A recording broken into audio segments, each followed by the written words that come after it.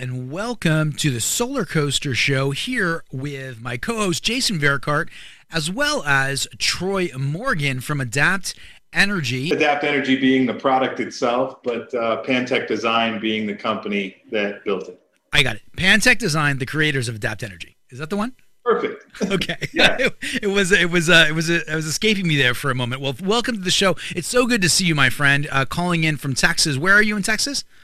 So we're in Dallas, Fort Worth. If you're not from the area, but if you are, it's like right near the airport. So maybe 10 minutes away from the airport, right in the middle of Dallas and Fort Worth, the major cities. Gotcha.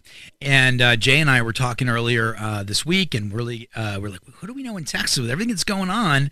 Well, of course, we know Troy and Megan and all the great people over there at Pantech, so we got to talk to them. Jay, how you doing today, buddy? Good morning. It is cold in Osaka, but I'm not going to complain about it because Texas is doing no better at this point. Very good. Very good. All right. So, Troy, we are very interested to get better acquainted with what's going on in Texas. As I understand it, we're just talking to Megan, your staff member, good friend, longtime contributor and friend to the Solar Coaster as well. And apparently they're seeing outages and all kinds of, I think you called it the event, as if it were kind of like a once-in-a-century kind of event. What's going on? We certainly hope so, right? Yeah, definitely, certainly hope so. But it is. It's like it's a major, major event. I mean, the last time we had anything even remotely close to this was in 2011, and that was like a tenth of what we're experiencing here. I mean, the simple part of it is that we had over 4.5 million people out of power in the middle of probably the coldest. I think record cold was recorded on Wednesday, I think Tuesday night or Wednesday morning at -2 where we are, and a sort of wind chill of like -15. That's big time. And Texas, we're special, right, about our power and our energy and all that in terms of the fact that we have our own grid, but we were not prepared from a grid operator standpoint to handle the demand, but the loss of generation as well. That's what happened. Yeah, and we're gonna dig into that a little bit to get a better sense of kind of how that individual separate grid kind of became a reality, and then also, and to a detriment at the moment, and then also better understand what's going on with Pantech Design and your system. Obviously, you're on camera. You're sitting there with R2-D2 in the background, and all of your equipment humming and buzzing. So you've got power, and that doesn't surprise me, Mr. Morgan, because of what you do for a living. So for people that haven't tuned into the half dozen or so shows that we've done with you in the past, why don't you give us a quick intro? Give people a sense of what it is that Troy and Pantech and Adapt does. Yeah. So. Pantech Design's a 16-year-old company. We started working on, or really designing and engineering, large-scale home automation, building automation, and yacht automation systems. That's what we've done for many, many years. But about 3 years ago, we started working on energy-based control systems. And from there, we began the development of our own energy control system. It's called Adapt Energy. Its goal is to it does a lot of things. It monitors, it controls load, it shapes and shifts that load based on different circumstances and events in the home. And then it can even tie to the home's automation system so that those different events, whether it be a grid loss or severe weather or whatever, could just be scheduled event, can control things like lighting and shades and climate. And so, tying all that together, you really do have the holy grail of an energy management and monitoring system. And, when you said 3 years, it's like, I think we've kind of known you for about 3 years. Been that long. We got lucky, and we kind of caught you just as you got into this space. Probably met at SPI or something like that, I suspect. It's looking back on that, we were thinking about scenarios that would allow this technology to really shine. and and we did something called the Pantech. When I say we, I mean G and J did Pantech Design Minutes on multiple radio shows throughout like a 6-month period, and we were exploring in these little nugget size kind of bites how this home energy automation kind of moniker could take shape. And then we had one which was specifically a storm hits and what happens inside your home and what type of events take place. And well, lo and behold, you have this once in a half century event that you're living through right now. So you're living out the Pantech Design Minute at the moment. So I really want to understand the scope of what's happening, but I don't want to jump on Jay here. Jay, is there anything you'd like to just jump in right away out of the gate? I start talking and forgetting. No, that was exactly it. And we were talking about it before the show. I was like, didn't we discuss this exact scenario? It's so odd to have this played out in front of us as in the real world. And then I really want to hear from you what your perspective is as to what did you notice? Did you notice anything? Have you had to take any real action? I mean, I know your system in particular is very, very well tuned to your lifestyle. So I can't imagine that you've had to do much, but I want to know what the hiccups, because this is the first time as far as I know, that it's been truly tested real world. Yeah, what happened, Troy? I mean, that's just the bottom line, right? What happened when this storm hit? What was it like in the Morgan household? Well, first of all, the fundamental thing that I didn't really give credit to was peace of mind. I've said it before. Yeah, it's cool that I have a solar and home battery and Adapt Energy, sort of paying attention and in control of all of it and making it all hum and be perfect for our lifestyle, like Jay said a moment ago. But here's what's interesting: you have no lifestyle in a situation like this. Your lifestyle is more basic than you ever dreamed it could be, right? So having running water becomes a real luxury.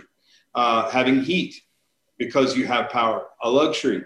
And so what I found early on is that the peace of mind that I have and have for my family is huge. I was thinking about this earlier today, and it sort of comes down to, like, you can equate it to how you would look at insurance. People don't buy insurance for their homes and their cars because they know something's going to happen. You buy it just in case, right? So sort of the same principles apply when you start looking at energy and then this whole event thing that occurred. We're lucky, but are we really lucky? No. We were intelligent and smart to recognize that someday, something, whatever it is, our grid gets hacked, we have a major storm, whatever, we want to be in control of our own destiny with respect to our power, but also have that peace of mind. And so we definitely changed our lifestyle through this. We had to, but we had to make far less difficult decisions than anybody else, because we had power and we had a system managing that situation so that we would have power for an extended period of time if we lost grid power. Gotcha. Now, help me understand. You said something like 4.5 million people were out of power. And actually, I don't have a good sequence or a good kind of chronology on this. So is this just like the last couple of days, last week? How long has it been? Is it affecting all regions? Why is it Texas? I mean, you mentioned the grid, right? So, is it everybody? What's going on out there, just in general? Yeah, it was everybody. And so if you look at the chronological order, we started receiving our first major snow. Before it was just flurries, but major snow happened on Valentine's Day. So Sunday, February 14th, we had a major snowstorm event, which for some people, when I say this, they're going to laugh. And hey, I'm with you. I lived up north and I lived in Alaska, and I get it, right? So a major event, we got 4 to 5 inches of snow. Yeah. Okay. I do want to tell you, I mean, the one time I did one cross country journey, it's the only time I've ever been to Texas, and we were crossing across up the top there. But crossing the border, I got a picture right there, welcome to Texas, with a big sign, and there was snow on the ground. Yeah. So it's not like it's completely unusual to see snow in the wintertime, but this is still 4 to 5 inches when you don't usually see it, and people have bald tires and don't know how to drive in it and this other stuff. Yeah. It can make life difficult. Yeah, and if you're driving across Texas, if you've done that trip, that's almost a day to get from one end to the other, right? Going east to west or west to east. So yeah, I mean, it's a big state, right? So started on Sunday, and by about Sunday night, because of the cold, so you have snow, but snow is no big deal, 30 degrees or whatever. That's okay. You can deal with that. What really got us was ahead of the snow, we had 3 or 4 days of very, very frigid weather. So what that did was that sort of froze the ground, froze everything, and sort of prepared it to stay cold for an extended period of time. Wow. Then you dump snow on it, and now all of a sudden you've got some really interesting problems, especially with respect to the T&D, or the transmission and distribution of the grid, and the substations and all the different methods of generation. They were dropping offline like crazy because they're not prepared for those types of temperatures. And so ERCOT, who sort of manages they're basically the grid operator, they decided, and we're within minutes. This is a really interesting thing. We were within minutes of having a total grid failure, which would have taken us about a month to recover from and bring everything back online from. Think about that. We were minutes away when ERCOT finally said, okay, we're done here. We've got to start shutting things down. So it was a combination of two things: demand continuing to rise, but more importantly, generation dropping offline like crazy. And it's not just the windmills, and you're going to read all kinds of crazy articles. It's everything together not working well.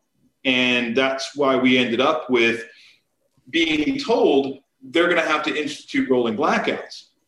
Those rolling blackouts turned into total blackouts for people for 3 or 4 days.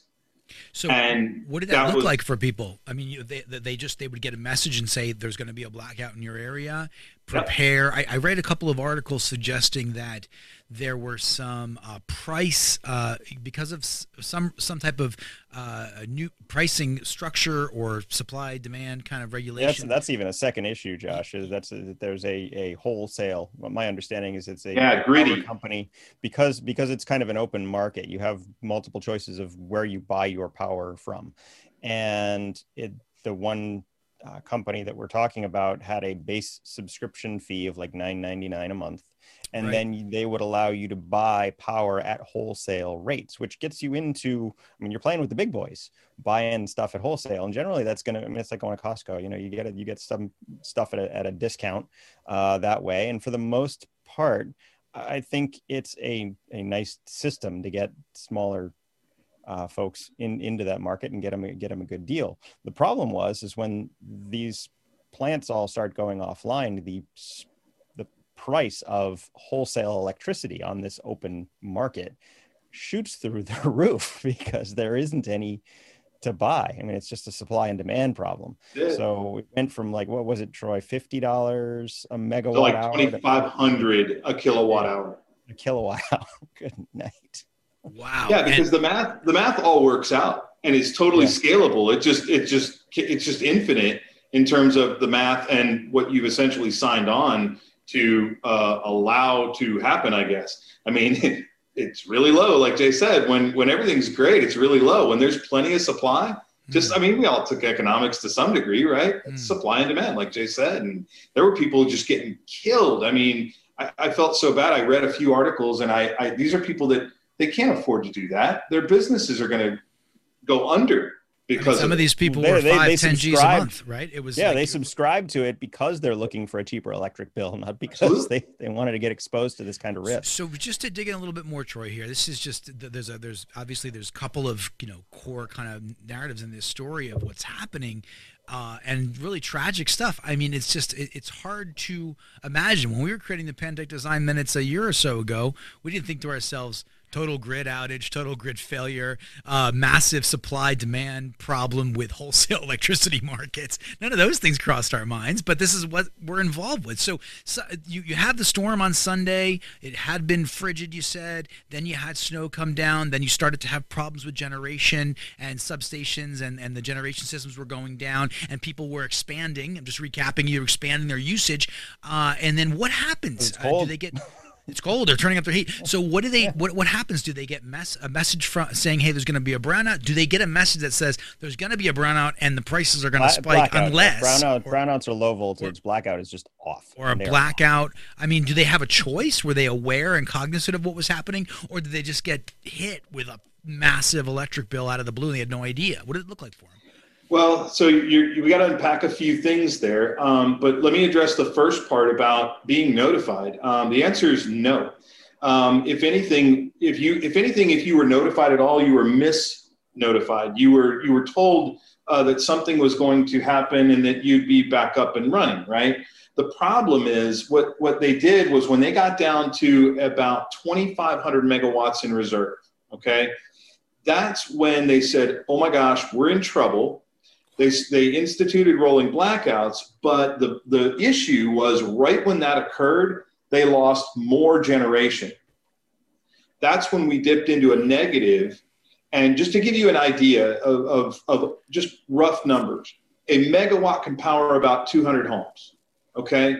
So we're talking about a 2,500 megawatt excess, and that'll give you your rough math there, right? Well, where we got in trouble was when they did the rolling blackouts, told people, yes, your power is going to be out for a little bit. Don't stress, don't worry. It's all going to come back and blah, blah, blah. And then bang, bang, bang.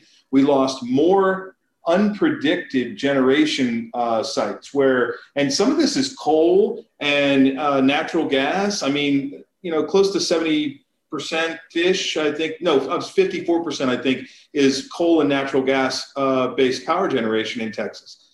And when you start seeing these things dropping offline, they had to keep people off indefinitely because we kept going negative no matter what they did. And the rolling blackouts weren't going to help at all. And then on top of that, again, a continual increase in demand. So one thing I can tell you is our typical peak demand, okay, is going to sit somewhere, and around this time, is going to sit somewhere around 60,000 megawatts, okay? Today, 72,000 megawatts. This is after everything's settled down and they will finally be able to bring everybody back online. And I think there's only like 150,000 people without power. But 72,000 megawatts, up 12,000 megawatts. That's insane. Like a 20% delta or something like that. Right? Yeah. Absolute craziness. So I got a quick question before we continue that line. I mean, you mentioned coal being a major component of this, and we talk about coal being noxious and bad and all this other stuff. That's the reason why we do solar and wind and renewables. But we do think of coal as the firm power option. How are these coal plants going offline? Yeah, really. Right. Well, I don't want to sound like an expert on this because I'm not yet, but I will learn. But I believe, so this is me saying what I believe. I believe it wasn't the coal plant per se going offline. It was the T&D, the transmission and distribution, that really caused the problem because we're not designed for negative 15 wind chill. Those systems aren't, they're not properly insulated for that kind of stuff. And so just like a water pipe, you envision what can happen to a water pipe that's not properly insulated and properly taken care of. I think that's where the major issues really came from. And that's why we had so many of our generation sites drop offline, and ERCOT couldn't manage it. I mean, it was, the variables were insane. And the only way that we could get ourselves back to good was to start from a baseline that we know. And that's when everything started to settle down and we started to sort of see that we were stable for a period, that they could then start truly instituting some of these rolling blackouts to bring people who have been without power back online. But then we even had more issues with that because they've been offline for the homes had been dark for so long, and the sort of the T&D to the home and the transformers and those types of things had been offline for so long that then you had problems there as well when you try to feed power back in. And then you've got a whole balancing act that you have to do, which people don't really understand, that, you know, electrons are funny little things, right? They in order for them to flow distance and correctly, they need to be balanced. And right. You've got this complete imbalance happening all over the place. It was nuts. And poor ERCOT, they're getting blasted, but maybe they should be, because the generation facilities need to be properly cared for with respect to what can happen. And that's what we all learned. Yeah.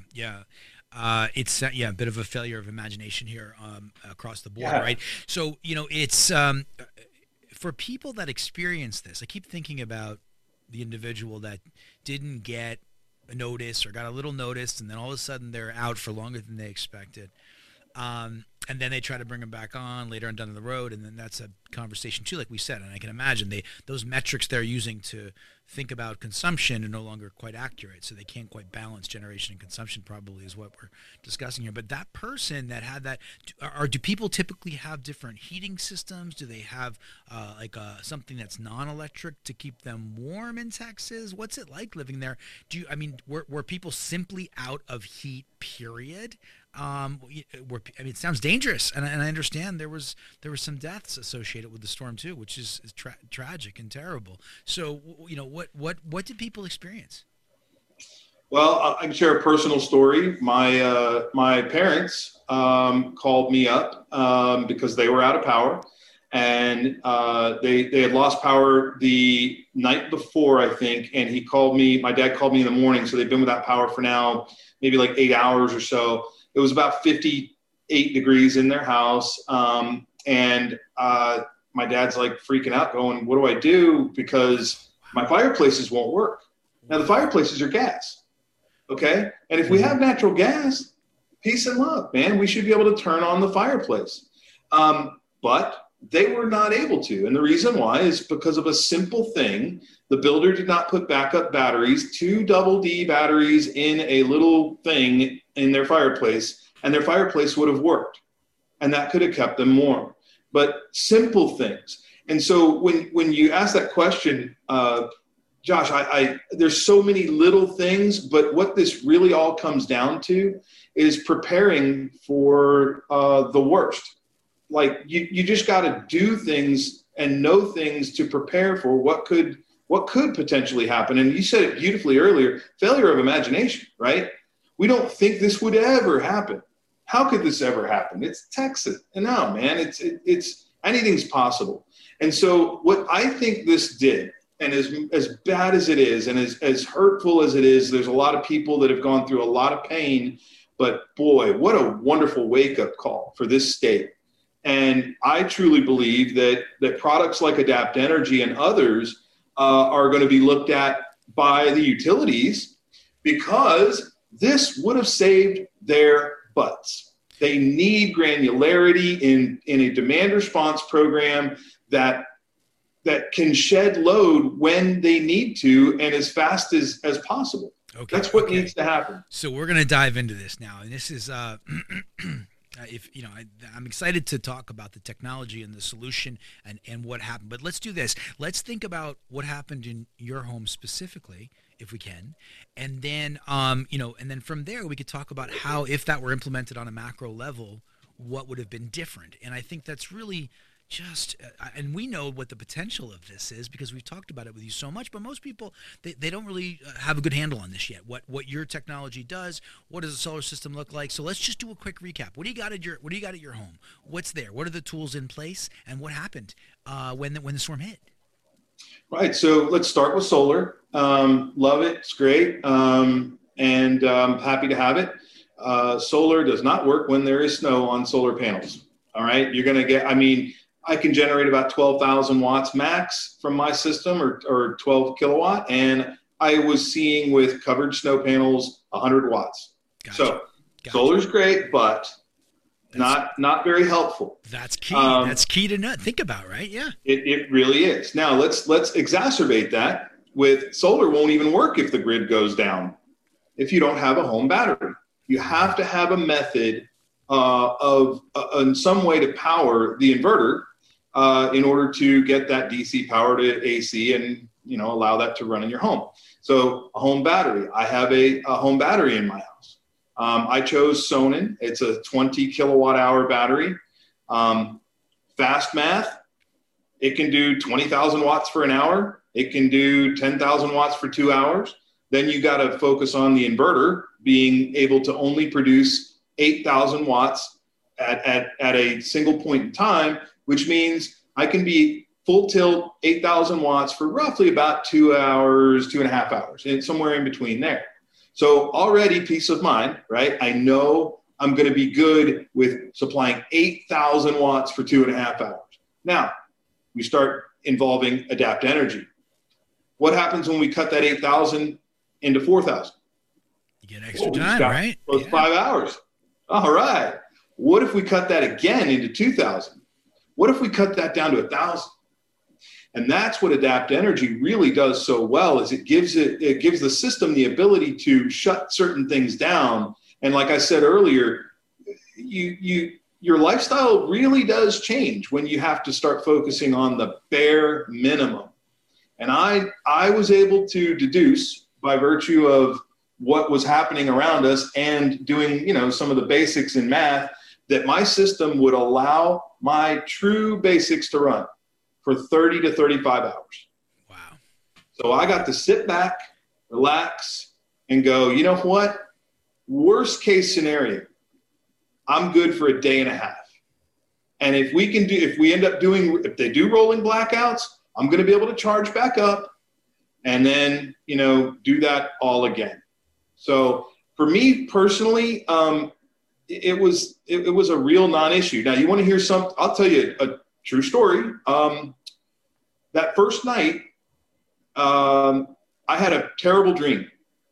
Wow. And it's going to sound really bad, and I'm sorry, but this is just the funny truth. The terrible dream was this: we lose power in the middle of the night. Okay. And I wake up and I walk to my front door, and I've got this lantern out front that comes out of the ground. It's a 3-post lantern thing, or 3-light lantern thing. And my lantern's all lit up beautiful, but everywhere else I look is black. My house is the only house on the street with power. You had this dream on Sunday night? I had this dream on Sunday night. But here's the scary part. This is the not so funny, scary part. There were hordes of people. All I could see was shadows, but hordes of people all coming towards my home. Whoa. That changed my power profile. You know why? Because I don't want my lights on outside. I don't want my lights on inside. I want to be candles only, because if I do that, I'm inviting literally the neighborhood, because they want to know, why do you have power? Right. And I don't.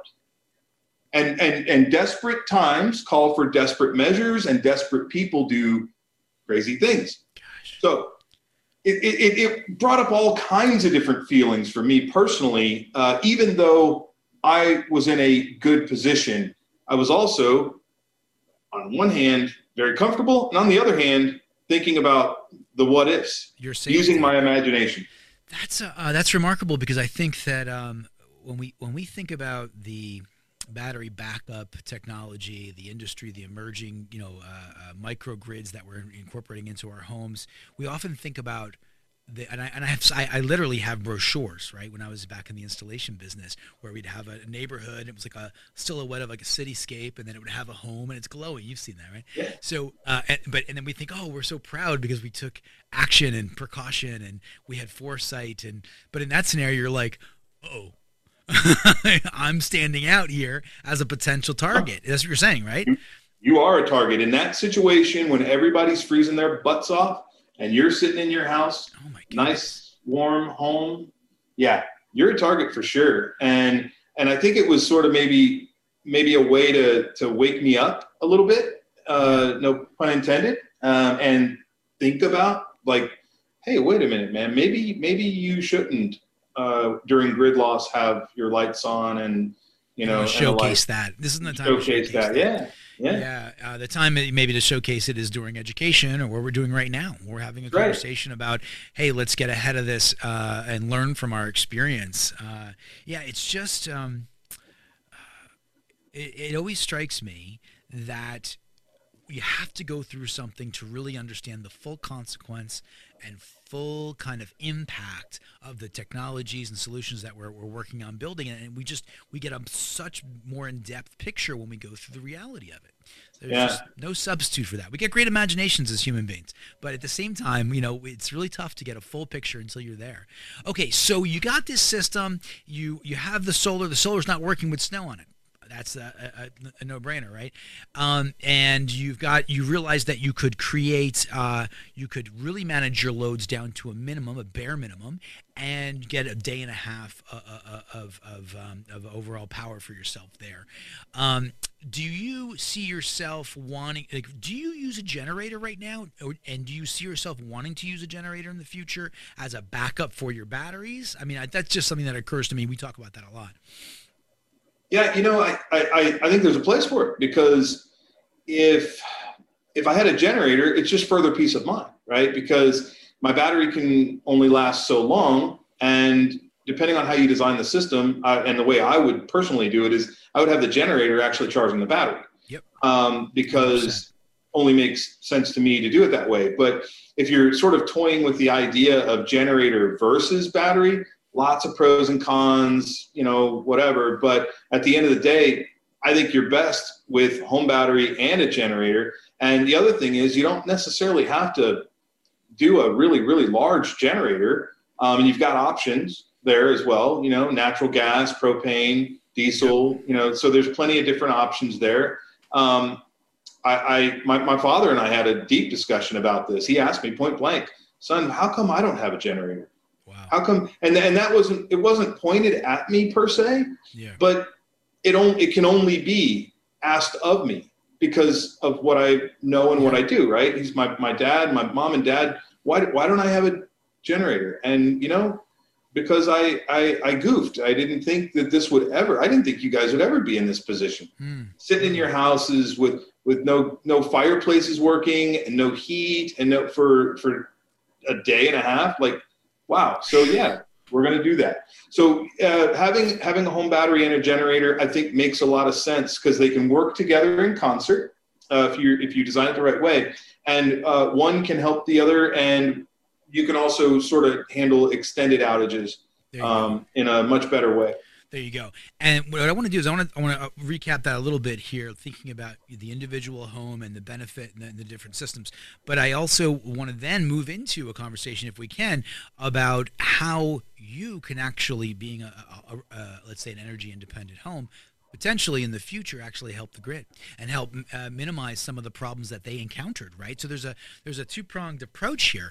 Now, when we look at the home, and I'm in the process of designing and installing a system on my home, have the solar in, but I don't have the batteries in yet. That's happening now. And then, but what's really interesting, I think, about this, the home concept is, on the one hand, you have production, and that's basically PV. That's your solar. And you could potentially have other sources of production. You could even have a little windmill maybe, or something like that. I got a friend of mine who lives in Iao Valley. Kai Noah is his name. Good friend, great guy here in Maui. And he has a little water turbine. It's like a camp kind of version. He'd like to have a bigger one. We were talking about that. So you could have different sources of production, but for 99.9% of people, it's going to be solar, right?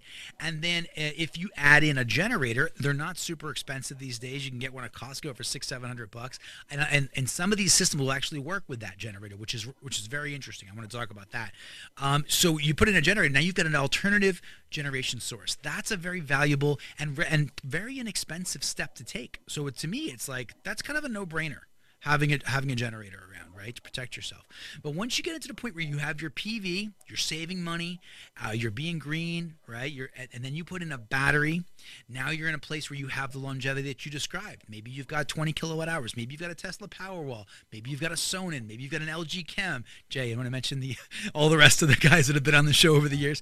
The Panasonic Evervolt, you name it, right? They're all these great guys that are out there working on all these technologies. So generally you're looking at 10, 20, maybe 30 kilowatt hours in that kind of range. And you described, Troy, the longevity you could get out of that. But in the absence of having some form of management of the consumption, you're going to pretty much discharge that energy, maybe, or maybe you're manually popping off switches or whatever.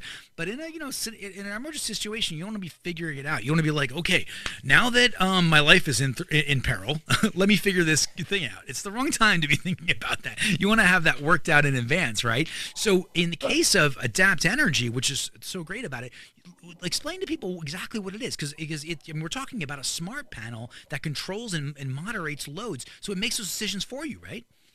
Yeah, it absolutely does. So the idea is to think about it in terms of levels of severity, right?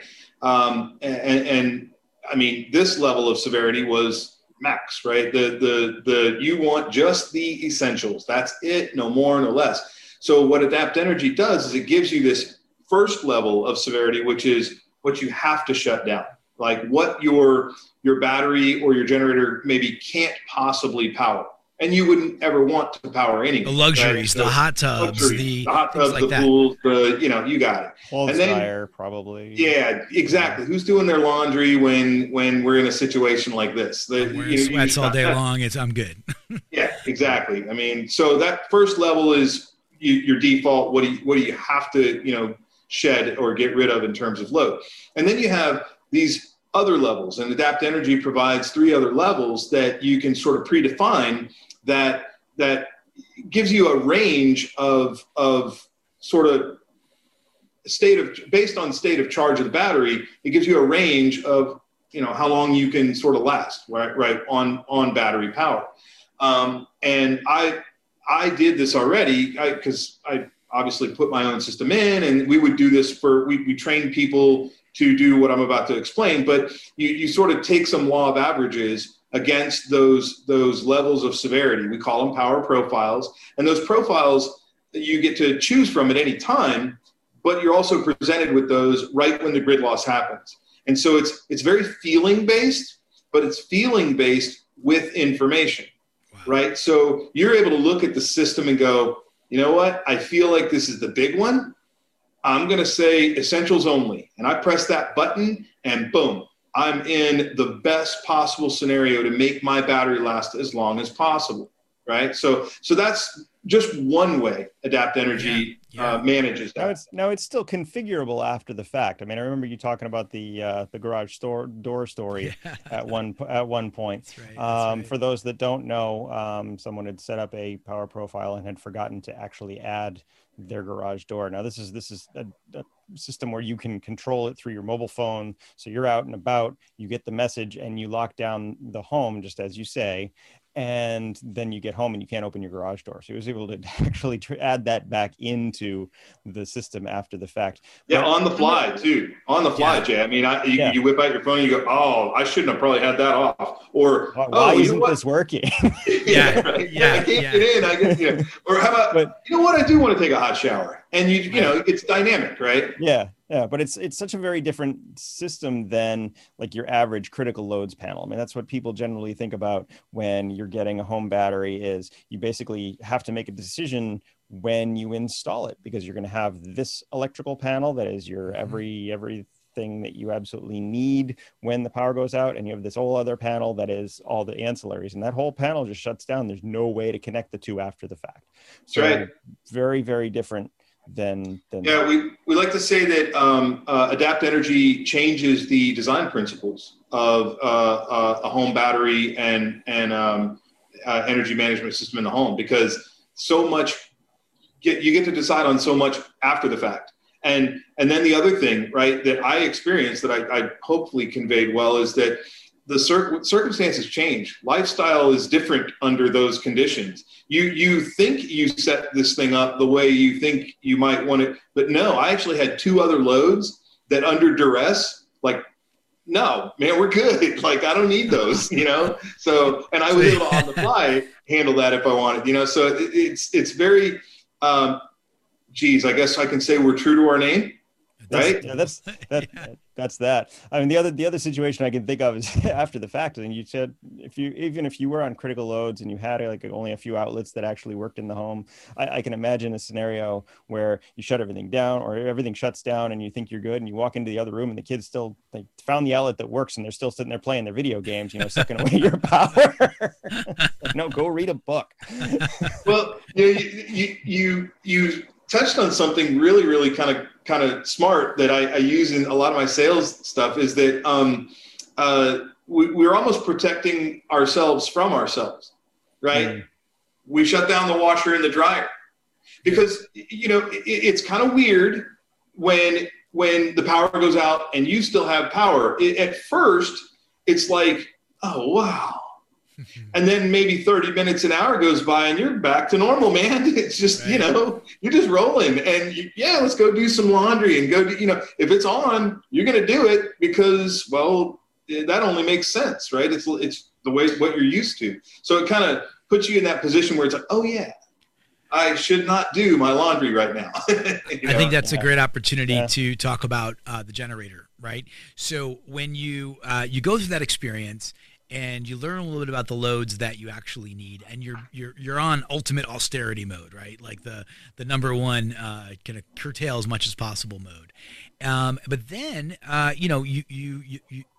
if you have a generator, what's remarkable about this, and people may not be thinking about this, but you could potentially use your generator to power your whole home, but you have those loads are very low, right? And firing on a generator is as I understand it, a very inefficient method of meeting those small loads, right? So it's like you could now fire up a generator, and you mentioned it, repower your battery once it's discharged, and then be able to continue to extend your grid, your energy independence for quite a long time, as long as you have fuel. But I mean, it's a really remarkable kind of a solution that provides real resilience. I mean, is that kind of where you see things going? I do. I think that one of the things that my Sonnen battery has, and what they did really well was this exact concept of allowing a generator to not only charge a battery, but also power a load in the home as well. And so you like you said, it creates this it's indefinite depending on the type of generator you have. If you have a natural gas generator and there's natural gas, you could be days and days and days and days and still be okay. I mean, what we need to start doing is it kind of goes against what might make sense at first, but I believe that we should be building our homes differently, and instead of building them to be connected to the grid, I think we should be building them to be off grid first, and then start to look at the grid as the secondary, right? Because if we start doing that, we're going to start becoming much more conscious of our energy and where it's coming from and how we're using it. And it's a system like Adapt Energy that's going to help really make that happen. Something that can manage it for you. And I'm going to use my wife's words with me. She says, honey, I love our system. It's great and everything, but there's lots of bells and whistles and things. I just want to know if I'm winning or losing. Wow. And it gave me cause for pause because I like all the techie, cool, fun stuff, but she wants to see this nice little sliding scale thing that just says it's green or red. I'm winning or I'm losing, and that's it. It's a really simple but pointed concept of how we I believe will be living our lives in the future with respect to energy in our homes. It's so interesting that you bring up the green or red thing, because as you were talking, I was thinking, Jay, about our friends in Osaka that were manufacturing home battery systems, and they had a little a very Japanese display, and they were marketing them here in the US. Do you remember, Jay? And Mm-hmm. at one point I had it on my home in a mobile trailer, and I would for fun turn everything off and then just run off of the mobile trailer and see how long we could do it, right? But it had a red and green button, and then the way the CEO described it, and it was kind of like, imagine a home, a mom, dad, a couple kids, and the game was to just be in the green. And it was that Stay simple, green. and it was Stay so green. yeah, very, Gamify that whole thing. Yeah. yeah, very Totally interesting. So could. we like the tech. We're us geeky guys like us can really dig in But it and also plays into what Troy's talking about. Also plays into that whole the DC ification of the home. You know, we have so many of those little power bricks, those wall warts. If you ever touch those things, you know they're warm. That's wasted energy. Anything heat is wasted. Yep. Yep. So that all of that stuff, it really adds up if you have like just this parasitic load in your house at all times. And so there's a big push, at least on the fringes, to totally change the way. I mean, AC is still going to be the only way to get long-term transmission. That's the whole It's the reason why we have it. Yeah. AC/DC from way back when. But in the house, you can pretty much everything we run off of is all DC. And so doing DC wiring instead, if we took that leap, the efficiencies gained could be tremendous. So if you guys have any influence in this area, and I bet you do, I have an idea for somebody. I'm focused on mine. Let's hear it. But the only way we're going to get there, is to allow builders and developers peace of mind with the buildings that they're building, and create a copper, basically Romex, that allows for AC and DC. And they're two separate wires in one jacket. Whoa! So the entire home is hybrid. That's right. Whoa. That's what it's going to take. And I think you do that, and you do it at a reasonable price, because copper is a little expensive. But if you can figure out how to do that, you're going to get the builders and developers wiring homes, because that's what's happening right now. They don't want to mess with it, because they don't want to get shafted on the backside, right? So if you can wire the home, do the infrastructure for either or, and even be able to do a hybrid at the same time, now you've got something big. Check that out. I know the hybridization of the grid has been a talking point, kind of in the very I don't know what to say, kind of like, I'm gonna use the word geeky again, kind of geeky enclaves of SPI over the years. It's been the hybridization of the grid. Jay, come on, you know what I'm talking about. And in that exactly world, what you're talking about. there's this discussion and just really interesting language, very philosophical. I'm gonna borrow some terms and phrases. Jay can probably imagine what I'm gonna say, but the flourishing garden of smart devices are all DC, right? So you have all of these throughout the home, and then meeting them with this kind of inefficient AC/DC rectification process is just not a great way to go about doing it. They're all super low voltage too. I mean, microprocessors generally 3.3 or 1.8 volts. Coming from a 120 volt AC source. I mean, there's a lot of step down that needs to happen there. Yeah, with the cars, we're in a place where now we're going to start to see some really substantial loads and voltages that can be powered via DC. You look at Osiaco out of Montreal. They're the first home DC charger from an inverter, right? So I mean, there's a lot of legs in this conversation. I'm very excited to hear about it.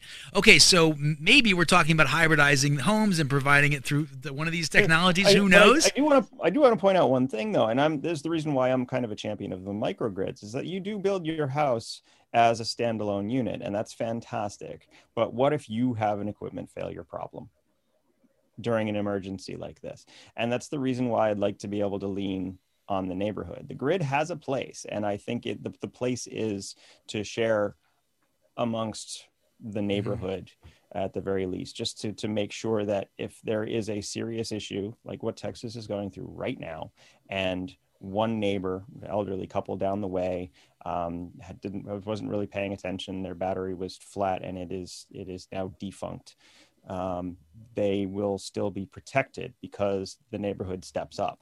That type of microgrid infrastructure, I think, is what needs to happen. It cannot be, well, we'll just make all standalone homes and grid defect. It needs to be a community effort. Well, if you Yeah, levels of that, right? I love that because your first level is self-defense, right? You're doing what you've got to do for you. But just like happens, especially in Texas, people help people.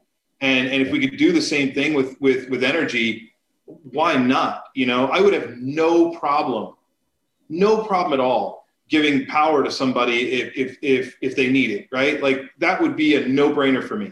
And under these conditions, I would have loved to have sort of shared the wealth, right? Like given my neighbors, great, I can't go 30 hours, but you know what? We can have 3 families that can go 5 hours. Yeah. And I don't even Fantastic. think it would be at that level. I mean, even if you have 1 out of 100, the draw on your Sure. battery is going to be negligible. Right, You'd never right, really right, even right. notice. So if we think about so now we've kind of painted a picture of what happens when there isn't this type of planning, what happens when there is this type of planning in the case of your home and your technology, and then what does that mean for the overall grid in the future? Because now we go back to the grid operators, and they were in a situation where you had rising demand, you had diminishing supply, you had all of these weather conditions creating all these different problems. What does a scenario look like where the bulk of homes, let's say 20, 30 years out, have some degree of their own power on hand, or very resilient, or very efficient? We're talking about grid services. We're talking about the value stacking of batteries. Can you Mhm. imagine a world like that? Would that minimize? I mean, it seems like it would. But any opinions either from either of you guys? I mean, is there any? Can you see that world? Can you see it better than me? Because I'm trying to see it. I'm like trying to peek to see that world where it's safer, and the grid operators are able to manage those assets and pull from those batteries, and tens of thousands of homes have a little bit of excess power, and it can be moved back and forth as part of the grid. I mean, can you see that world in front of us? Absolutely. I think 100%. Yes, we have, in my opinion, we have to get there. We don't have a choice because the likelihood of us completely redoing the grid infrastructure in the United States in the next 50 years is pretty slim. We're going to make modifications. We're going to make band-aids. We're going to make things a little better here and there, and we don't have a choice there. But think about what you can do in 10, 20, 30 years if we sort of take an outside in, or it's more, you could even say inside out looking approach, right? Because it's more outside in right now. The grid gives your house power. That's it. That's the way it works. And, if it doesn't have power, then you don't have power, Well, if it's the other way around, and sort of like Jay was saying, like, look at neighborhoods. First, focus on the home, then focus on what the neighborhood can do together. And then maybe you can even take it even a step further and have multiple neighborhoods. And, all of these things can work together, and the grid becomes maybe a secondary approach. Because I see things able to do this a lot more, especially now after having been through this whole COVID thing, because we can do this so fast. Look at what you and I are getting to do right now. I mean, Jay, you're in Japan. Yep. Josh, you're in Hawaii. I'm in Texas. This is instantaneous happening right now, right? So do I need to drive an hour to go do something anymore? Not really. Yep.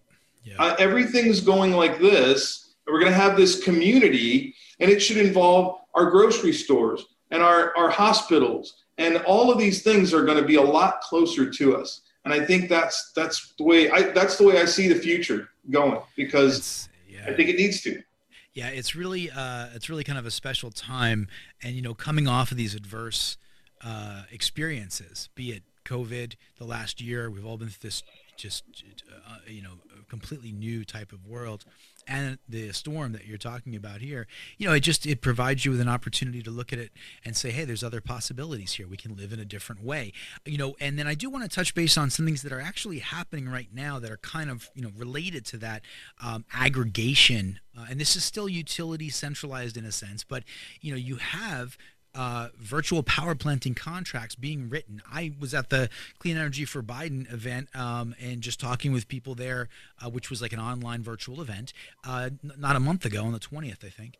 And I met a couple of companies that had just been awarded contracts in Maui County for virtual power planting. And what they're doing is they're aggregating Resi and CNI clients, commercial, industrial, as well as residential solar plus battery clients, to and solar clients just alone, to be able to disperse that energy and move that energy around, I suppose, and so the utility has some access to that. So that's actually, it's not like it's science fiction.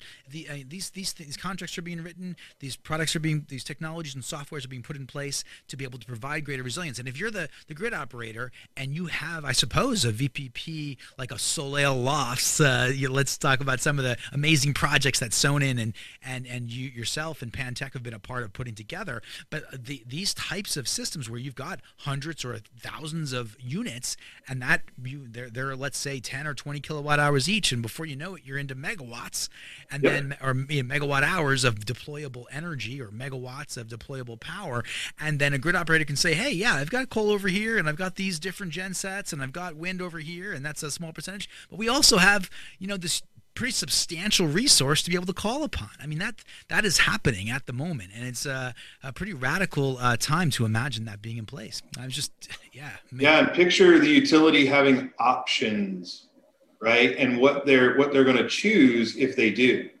And having those virtual power plant options, the more that pop up, the less we're going to be using peaker plants, and the less they're going to choose some of those other generation mechanisms, because on the one hand, one's clean and the other one's not. I mean, it becomes pretty simple at that point in terms of the decision making, Yeah, right now the only other option they have is to shut you off. Right. Which is what happened. Not a very good option. Now, I do want to ask you, Troy, because you always seem to have a surprise for me whenever I talk to you. So last time we spoke, I know, I want to say SPI 2019, we were looking at Soleil Lofts. And just for everybody, that's an amazing development. Check it out online. You're talking about solar plus storage in hundreds of these beautiful condos in Salt Lake City, Utah. That was deployed, and the whole project was a Sonin or a New Energy Partners project, right? And a really remarkable type of virtual power planting project. An example, a real world, literal example of what we're talking about. And I know you mentioned that there was some real excitement and new types of projects being agreed upon. Is there anything you could talk to us about? Tell us about some of the ones that have actually kind of any pen to ink going on there? I mean. There are, but I can't tell you, I can't give you the names.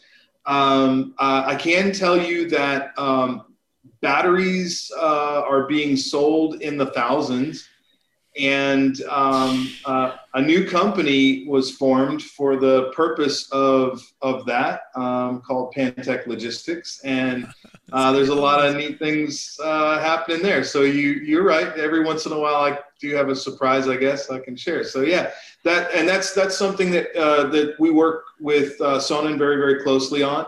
And it's tied to some of the developers who were involved in Soleil Lofts and the like. And there's probably about, I think I'm aware of maybe 7, 8 different virtual power plant opportunities that are being looked at. And 2 of which have already been inked, and the others are still working. I mean, the biggest challenge with the whole virtual power plant thing, to be honest with you, is it's twofold. It's the utilities, and it's the raising of capital. Because they're long-term plays, right, on this stuff, and the utilities got to be a big part of it in order for it to really, really work. And so there's definite challenges there, but also some really great stuff coming, and we are definitely helping in every way we can. So that is an example, folks, of some pretty dynamic and creative thinking, but also some very real-world, large-scale deployments of solar plus storage that could act in the capacity that we're talking about. If you think we're talking philosophically, and the adapt energy system. And the adapt energy system. Yeah, man, it's just amazing. All right. I think we've covered some great ground today. I'm so glad that we had a chance to speak with you, Troy. So good to see you and understand what your experience has been. Some amazing stories. Jason Verkart, would you like to add anything to the close of this show before we wrap it? Troy, where can people find you? You can find us at www.pantechdesign.com. And of course, your typical social media outlets, with Facebook, Instagram, and Twitter. Just look for the Pantech Design name. And you can also Google Adapt Energy, and you're going to see a lot of neat things there too. There you go. Excellent. Folks. Thanks so much for that. Check us out, solar-coaster.com. Of course, wherever you're watching this particular video, hit like, subscribe, feedback, thumbs up, thumbs down is very important to us. And do comment. Keep the conversation going. All right. And I'm just going to close this show with an Aloha Friday, because it's Friday and it's 2 p.m. at the end of our usual radio hour. Very good, Jay. Thank you, Jay. Thank you, Troy. Aloha, guys. Have a wonderful weekend ahead. Have a good one.